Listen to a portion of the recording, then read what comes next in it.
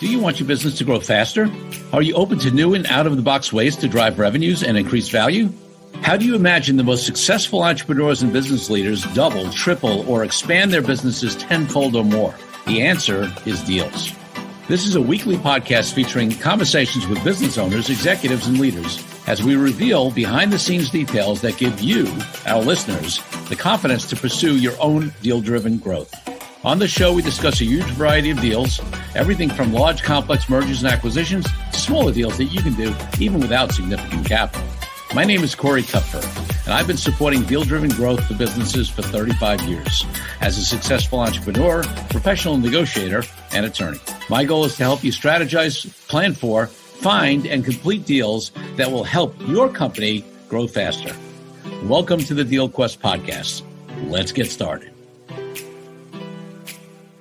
Hello, DealQuest listeners and viewers. So this is a solo cast of DealQuest. And for those of you who have not tuned in before, most of the time we do like 3 guest interviews in a row. And then I do a solo cast. The solo casts tend to either be a drill down on a particular topic or an overview of what I'm seeing in the industry or a review of deals. This time, we're going to be talking about licensing deals. Okay, licensing is an underutilized deal, I think.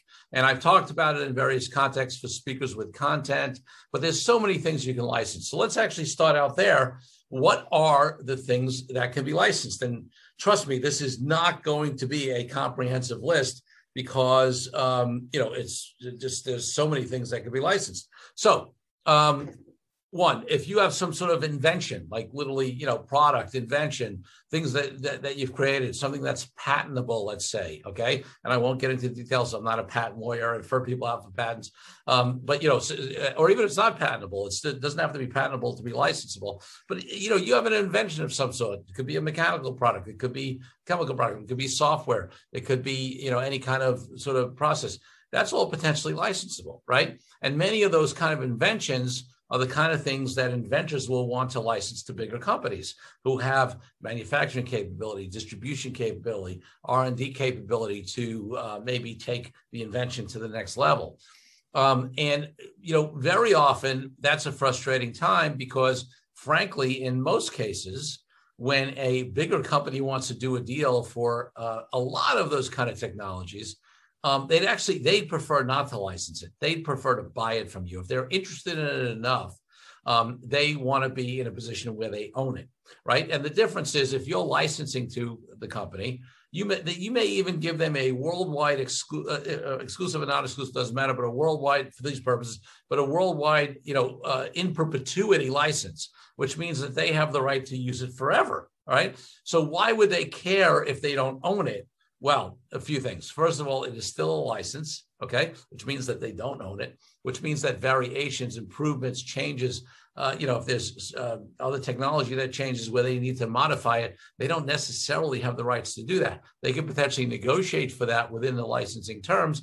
But again, if you're dealing with big companies, odds are the deal they're going to offer you if you want, if they're interested in whatever you've invented, is we want to buy it from you and we're going to pay you X and that's it. Now, there's sort of a flip where you can negotiate, hey, I don't only want to get paid up front, even if I'm willing to transfer the ownership of that intellectual property to you, but I also want to get an ongoing royalty, right? So it's almost like it's a license back, or it can be structured in various ways. It may not technically be a license, not really getting to use it. In most cases, it's just actually a royalty payment for the transfer of the ownership to the big company. The problem with that, and the reason why big companies don't like that, is that then, if you have good lawyers representing you, you're going to want rights to be able to audit, the revenue that comes in, to make sure you're getting paid the right amount, get reporting, get inspection rights of books and records. And big companies usually don't like that. So is it impossible to license an invention to a big company? No, it's not impossible, but almost, in the far majority of cases, they're probably going to be looking to buy it. Now, on the flip side, if you are a company that owns a great technology, there may be an opportunity to license it out to others, right? In non-competitive fields or even in competitive fields. I mean, again, I've talked about this concept of don't always, in prior podcasts, episodes where I talk about don't automatically rule out doing deals with your competitors. In some cases, it may be the stupidest thing you could ever do. But in some cases, the ability to provide, to work with either competitors, or maybe you have competitors that actually have a much better sales capability, distribution, wide level, whatever. And as opposed to you only selling this product, you're actually going to make a lot more money if you license the rights out to somebody else. Other scenarios where licenses make sense. I've talked about this, alluded to this in the past. I happen to be president of the New York chapter of the National Speakers Association as of now for this fiscal year. And, I spent a lot of time with a lot of speakers. Many of you know I'm a professional speaker amongst my other roles as, attorney and, and consultant and author and all that stuff. Well, so many speakers sell their content, right? Basically give it away. The company says, hey, want you to give a talk. Okay, that's fine. But I also want to record it and I want to be able to reuse that. Or you have a program, a training program, and I want you to come in and train my people. And maybe, you're thinking, I'm going to be smart. I'm not going to just charge my normal fee, but I'm going to charge an additional fee because I'm doing a train the trainer, and then they're going to be able to do it. Well, that's better than the one-time fee, or the lower fee if you get a higher fee to train the trainer. But what is very possible and underutilized often is you can also say, hey, I'm going to train the trainer, but this content, this curriculum, these, handouts, these workbooks, whatever it is that I've created, well, you're going to pay me to train the trainer, but you also need to pay me to license this material to use it. And that's an annually renewable license, right? If you want to continue to use it next year, you got to pay me again. And there are amazing speakers that do that. Bill Cates is a guy I had on an earlier episode. I don't have the episode number handy, but it was probably a year ago, who does a lot of licensing. And we talked about licensing of content for speakers on that, on that episode. It's super underutilized. Right? If you have intellectual property, if you have curriculum, if you have things that you've created that are unique to you, that you are your thinking, your knowledge, the way, your formulations, things like that, licensing is a huge way for you to get recurring income. And you know what? It is the fair. I mean, listen, obviously somebody would much prefer to pay you that once and then never pay you again. But the truth is, if they're going to get ongoing value from that intellectual property, they probably can't truly pay you enough in a one-time thing to be fair, to you, if you really look at the value that you're going to provide that client, that company. And by the way, because you're the creator of that intellectual property, you're probably going to continue to evolve your thinking, to expand on it, to create other formulations that come off of it or that improve it. And part of what you can do in a licensing deal is that you can build in, right, that additional material or that updated material in the licensing fee so that the client gets updated material, that they don't end up with a stale, system or product or a set of IP a few years later.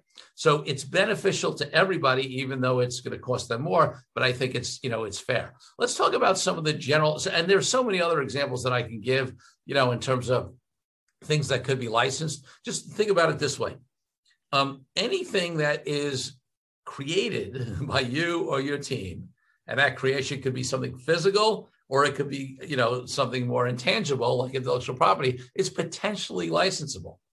And the question is, who would want access to that? Who can leverage that which you've created to create additional income for them? And how can you get paid ongoingly to do that? Let's take a break from the show for a minute so I can invite you to a new way to determine your deal readiness. I created a fast and easy assessment that will determine exactly how deal ready you are. Once you complete the assessment, I use your responses to identify the obstacles that are holding you back from being a deal-driven growth genius. It's as easy as heading to CoreyKupfer.com/assessment. That's CoreyKupfer.com/assessment and filling out a few multiple choice questions. I'll be checking in after the episode to see what your results are. Now back to the show. So let's talk about some of the typical questions, terms, things that come up, in the structure of a licensing deal. So the first thing is, what is the licensing fee, royalty, or let's say economic terms. And there are various ways in different industries, a little different on how licensing is done. In some licensing deals, there is a lump sum amount of money up front, just for the rights to get the license. Sometimes there's not. What is very often, a characteristic of a license is that there is some sort of ongoing royalty or percentage, that happens, whether or not there's also an upfront chunk of money that you get paid. And that can be paid annually, semi-annually, quarterly, monthly. It really is all over the map. Quarterly is pretty common in a lot of industries, but it doesn't have to be. So then the question is, what is the percentage of the royalty, right? Well, that really varies industry by industry. So one of the things you want to do is you're going to, learn what are the parameters, what are the deals that are done in your industry, what is the usual royalty rates, for licensing this type of content or this type of invention, and get a feel for that. And then obviously some of it's subject to negotiation.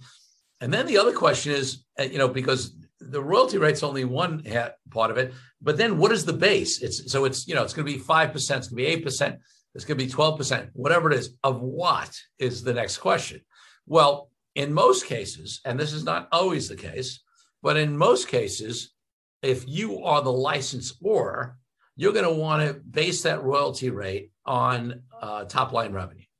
The reason is because once you get below top line revenue, certainly if you get down to profit, right? Net operating income, EBITDA, any of those other measures where you're subtracting expenses and costs and other things like that off of the top line revenue, there's a lot of ability to manipulate and or control and make decisions that affect that net number. So that's why most royalty deals, most licensing deals are done as a percentage of gross revenue, or if there's a very clear sort of, let's say, cost of goods sold or other thing that comes off where you get to a very clearly defined, easily defined net revenue number where, what's subtracted is very clear so that there's no games. You could do it potentially off of a net revenue number. And then, as part of that, like I said earlier, you're going to want, and it's appropriate to get reporting, right? Because listen, you are the licensor, the licensee is the company producing the revenue. You don't necessarily have any way to know what they're making. So normally they're going to send you a report. They're going to be required to send you a report with your, let's say, quarterly payment. And then you're going to want these audit rights to say, hey, well, they're sending me a report, but how I know the report's right. And you're going to want the right to come in or have a professional come in to audit the books and records. There's some nuances around that. Sometimes people will negotiate that right only, let's say, once a year because they don't want people coming in all the time. It's very disruptive. There's questions about who pays for that audit. And very often you'll negotiate some sort of clause to say, hey, if the audit checks out and everything's good, well, licensor, you're the one who wanted the audit. We were on mark. Your problem, you should pay for it. From the licensor point of view, you're going to want to say, well, if we find that the audit is off and that you owe, that you paid us X, but you owe us more, then, we're going to want you to pay for the audit.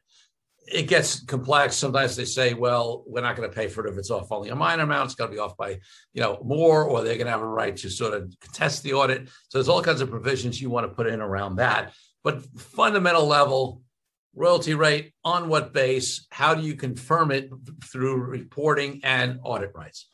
All right, next, big thing is, okay, is this deal exclusive or non-exclusive? And depending upon your industry, depending upon your stage, depending upon, let's say, maybe geography, you may have a deal that's exclusive. Excuse me. Oh, thought I was going to sneeze there. Okay. So you may have a deal that is exclusive, or you may have a deal that's not exclusive. And there's some nuances in between. How do you make a decision on whether you should give exclusivity or not? Well, first of all, if you are the licensor, you want to lean towards trying to do non-exclusive deals. Obviously, because if I can do a deal with you, and then I could also do a deal with 5 other people, I have more upside opportunity. But sometimes that's not appropriate. Certainly not if they're going to be competing, because if somebody's paying you a license fee, they want to know that they have the rights to, use that at least in a particular territory, geography, industry segment, or things like that. I mean, you can chop it up in whatever way you want, depending upon what the product is, what that's being, or service or IP that's being licensed, and what the licensee is going to use it for, right? So if they're localized geographically, you might be able to limit it that way. If you have a technology or IP that can be used in multiple industries, and this particular company focuses in healthcare, you can potentially give them an exclusive in healthcare, but still be able to have other companies use it in financial services, right? Automotive, or whatever it is. Okay, so that's another way you can do it. One of the mistakes that I see people make is that they sometimes will grant exclusivity, even if it might be limited by geography, whatever, or sometimes I see them grant, national or worldwide exclusivity without there being any parameters. And the problem is when you're licensing to somebody, you only make money. I mean, they may be paying you something up front. There even sometimes could be a fixed minimum, right? Quarterly fee. And that's one of the points that we're going to here, is that you ideally as a licensor want to try to negotiate a minimum, especially if there's exclusivity, right? If there's not exclusivity, maybe you have more flexibility. But even in that case, you probably want some minimums, because why are you going to keep that relationship going if they're not producing anything at all? But the minimums might be lower. Certainly for exclusivity, it's much more important to have minimums, and they're likely going to be higher, because in order to maintain that exclusivity, the licensee should be producing at least X. And X obviously is something that makes it worthwhile to you as a licensor to give them exclusivity, either overall or in that geography or in that industry sector or whatever it is. It's shocking to me how many licensing deals I see with exclusivity clauses, without any minimums to be able to be met. Now, what happens if the minimum is not met in a licensing deal? And if you're the licensee, that's something that you have to worry about, right? You might go in and be pitching to the licensor, hey, we're going to make you a lot of money. We can, take this technology, take this content, whatever it is, and really blow it up in this particular area. And you may make a lot of sales promises. Well, if the licensor is smart, they're going to try to hold your optimistic sales promises to be the minimums that you have to make, that you have to meet, right? To either maintain exclusivity or maybe to even maintain any rights under the contract. So minimums could be used to say, hey, if you don't meet the minimum, then the license becomes non-exclusive. So you lose your exclusivity, but you don't lose the license. Or there could be minimums as well. They could be the same number, or sometimes there's a two-tier. At this level, you lose exclusivity. At this level, we can terminate the contract, right? And those are both appropriate things to think about, because again, if somebody is a licensee of your product, you want them producing income for you under that license, or else why be in it? And why not have the opportunity to bring someone else in? So there's other things that often come up in licensing deals. For example, you may have some obligations as the licensor to do certain things around, keeping the brand, maybe let's say, doing some national advertising and things like that. Now, this is where we get very tricky.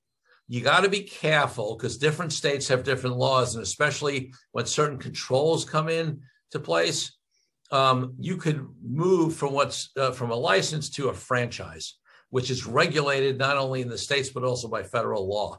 So you want to speak to somebody who really understands that, especially if you're going to have certain levels of quality, listen, let's take it easy, franchise McDonald's, right? Or any of those kind of food places, or, a lot of examples. Let's take McDonald's, right? In McDonald's, you need to have, you need to serve the things on the menu that are McDonald's, things. You can't go out and just introduce your own products without corporate approval. McDonald's can do some advertising for you. There's a way that you have to cook things. There's a way that the store, that the restaurant needs to look, right? The old Golden Arches, or so many served, or whatever it is. You are restricted from making certain decisions. In a licensing deal, you don't necessarily have all those restrictions, and you don't become a franchise if you're not controlling at that level But you're going to want to have some standards in there, right? Because of what you're not going to want to happen is that you don't want a licensee to be ruining your brand, right? Because it's your intellectual property. You're just licensing to them. And again, they may be non-exclusive or only exclusive in a certain area. So, if they are ruining your reputation because they're doing something really bad with the brand, or the content or the invention, whatever, you're going to have clauses in the licensing agreement that are going to allow you to get out of it. So you are going to have certain controls over the way they do stuff, but a franchise usually has systems in place and many more restrictions again around look and feel of locations, around the product and how it's got to be produced, limitations on putting other products with it and things like that. So in concept, you hear the difference, but where the line is between a license and a franchise is very tricky. So you want to make sure you get advice on that if you're going to do a license. And different states are different. I mean, I had a client many years ago ran into trouble with this in California, especially because they interpret franchise law as very, as being it's a very liberal definition. Let's just say. Okay, so. So what is, who are the people? How do you find licensees? Well, listen, or licensors, it depends upon the industry that you're in. Okay. There are different folks, they're actually like brokers for M&A deals. There are people who put together licensing deals, licensor, licensee, sort of broker those deals. Certainly, there may not even be, let's say, a regular practice, but doesn't mean you can't create a license. Remember, if you see somebody who can benefit from your invention, technology, intellectual property, et cetera, there's always an opportunity to license it. There are I won't get into the details of the other kind of legal protections that we want in the license agreements. But listen, a license agreement is a complex enough document. You want to get support, advice, work with your counsel, work with your attorneys, to do that because there are a lot of things that go wrong, but it's also an unbelievably lucrative opportunity. And it is one of the most significant, I think, underutilized deal types that there is out there. I mean, there are certain industries more on the tech side and, on, high tech and that kind of stuff where, it's sort of part of the culture, but there are other opportunities in industries where it can be used and it's often not. If you have any questions, you want to even just brainstorm about licensing opportunities, in your company, either to license out, to be a licensor, to license out IP or technology, or you think that you might want to license certain intellectual property, et cetera, from another company, and you have questions, feel free to reach out to us. We do plenty of this work, and we're happy to help. But just start thinking about licensing as one of the many potential types of deals that you can do. You don't always have to buy or sell the technology, the services, the content, although that may be a very legitimate way to go. But at least consider, whether this particular thing that you've created may be better, more lucrative, that you may have more control over it. You may be able to get it out there and earn recurring income from it if you license it instead. Folks, thanks for listening. Corey Kupfer, DealQuest Podcast. Look forward to seeing you next time. Thank you for joining me on this episode of DealQuest, where we help you understand how deal-driven growth can be your ticket to freedom. I want to invite you to a unique way to tap into the wisdom and experience of the DealQuest community. Join the DealQuest Deal Den Zoom calls, a free monthly 90-minute mastermind. In the mastermind, we address all the challenges you may be facing and help support you with the opportunities that may arise in terms of deal-driven growth. You will get input not only from me, but all the members on the call will collaborate and serve each other in a mastermind format. To sign up for the free mastermind, go to www.corykupfer.com/dealden. That's corykupfer.com/dealden. I'll see you there. I'm Corey Kupfer. Until next week, wishing you the freedom and financial prosperity that I know your DealQuest will bring.